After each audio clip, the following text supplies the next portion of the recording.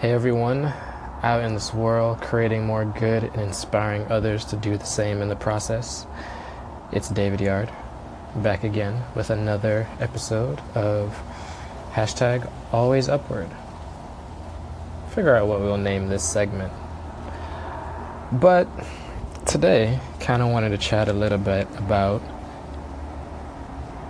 digging deeper into your creativity, leveling it up by watering your empathy, or I guess in short, watering your creativity with empathy.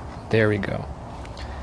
So, unplanned hiatus, ended up in the hospital, and I realized that I had to learn a couple things more about who I am.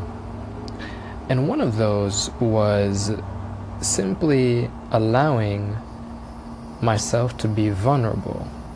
Now, this is a word that's thrown around along with authenticity and all these other things on the internet. But when it comes down to the reality, many of us are vulnerable through masks that we put on. And you know, with the recent Halloween that passed through here in the States, I was very fascinated with masks and costumes and things that people put on, and it felt as if they were themselves. But if you take them off, their faces are sad, they're gloomy. And I wondered, why the switch? Especially when you're going into a month that's supposed to be about gratitude here in the States. Now, that fascination continued when I started to look at my own journey and realizing that when I first started Always Upward, it was literally just a place for me to curate photos that I was taking when I was traveling. And then it grew, and then people started sending messages, and then started asking advice, and if I didn't post for a day, I would hear a lot of things. And seeing how something as small as that can make a difference, I really wanted to understand how could I be better at being creative, since that is my primary function and has been for the past 16 years. And if this was going to be the thing that I'm going to hold on to for the rest of my life and say, yes, I am glad that I chose this path of being a designer, of teaching myself how to program, of learning user experience and how to map out customer journeys, and then now in this new era of taking all of that knowledge and turning it into solutions and advice and strategies that people can use in their brands with the goal of building better communities, then I had to embark on that journey. I just had to. And so as I saw, those that truly cared, those that were still kind of banging down my door, hey, this project's done, I know you're in the hospital, but I don't really care. It made me realize just what I wanted to, really do. And so over the weekend, clarity of purpose. Yes, Always Upward is there, still will be, it'll continue to live on. It's nothing new. It's two words that no one was using as a hashtag for some reason. But beyond all of that, at the end of the day, allowing yourself to truly be empathetic towards someone else, towards a situation, towards a solution that you're implementing, tends to do wonders for your craft. And so, as I mentioned in a session I did earlier, we're all creative. We all do things differently than the next person. Different perspectives, different journeys, no matter how similar the path we were all on up until that point. We all experience things just a little bit differently.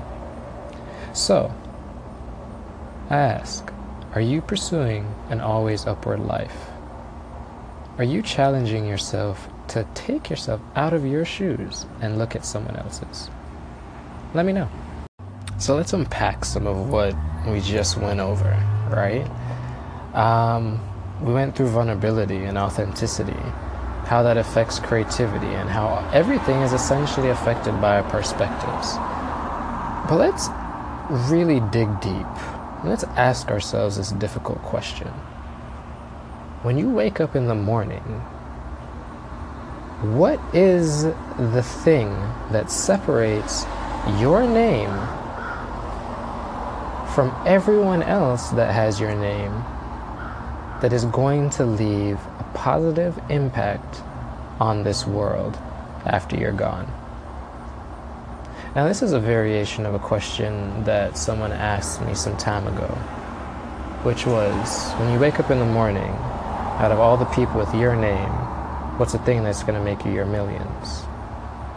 Truth is, most people never figure that out. But I do think if we really press ourselves hard enough, we will actually be able to figure out on some level what is the thing that we can do that will leave a positive impact in the world after we're gone. And now, I don't mean this on that you have to go out and win like a Nobel Peace Prize and some world award as like a do-gooder. I'm literally talking about the world around you. The world that your friends reside in. The world that your significant other resides in. You know, the world that oftentimes is noisy and confusing and sometimes irritating to be in, right?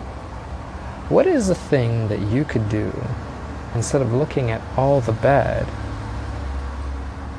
Turn and look at the good that's present that will allow you to make the difference necessary. And what do I mean by this?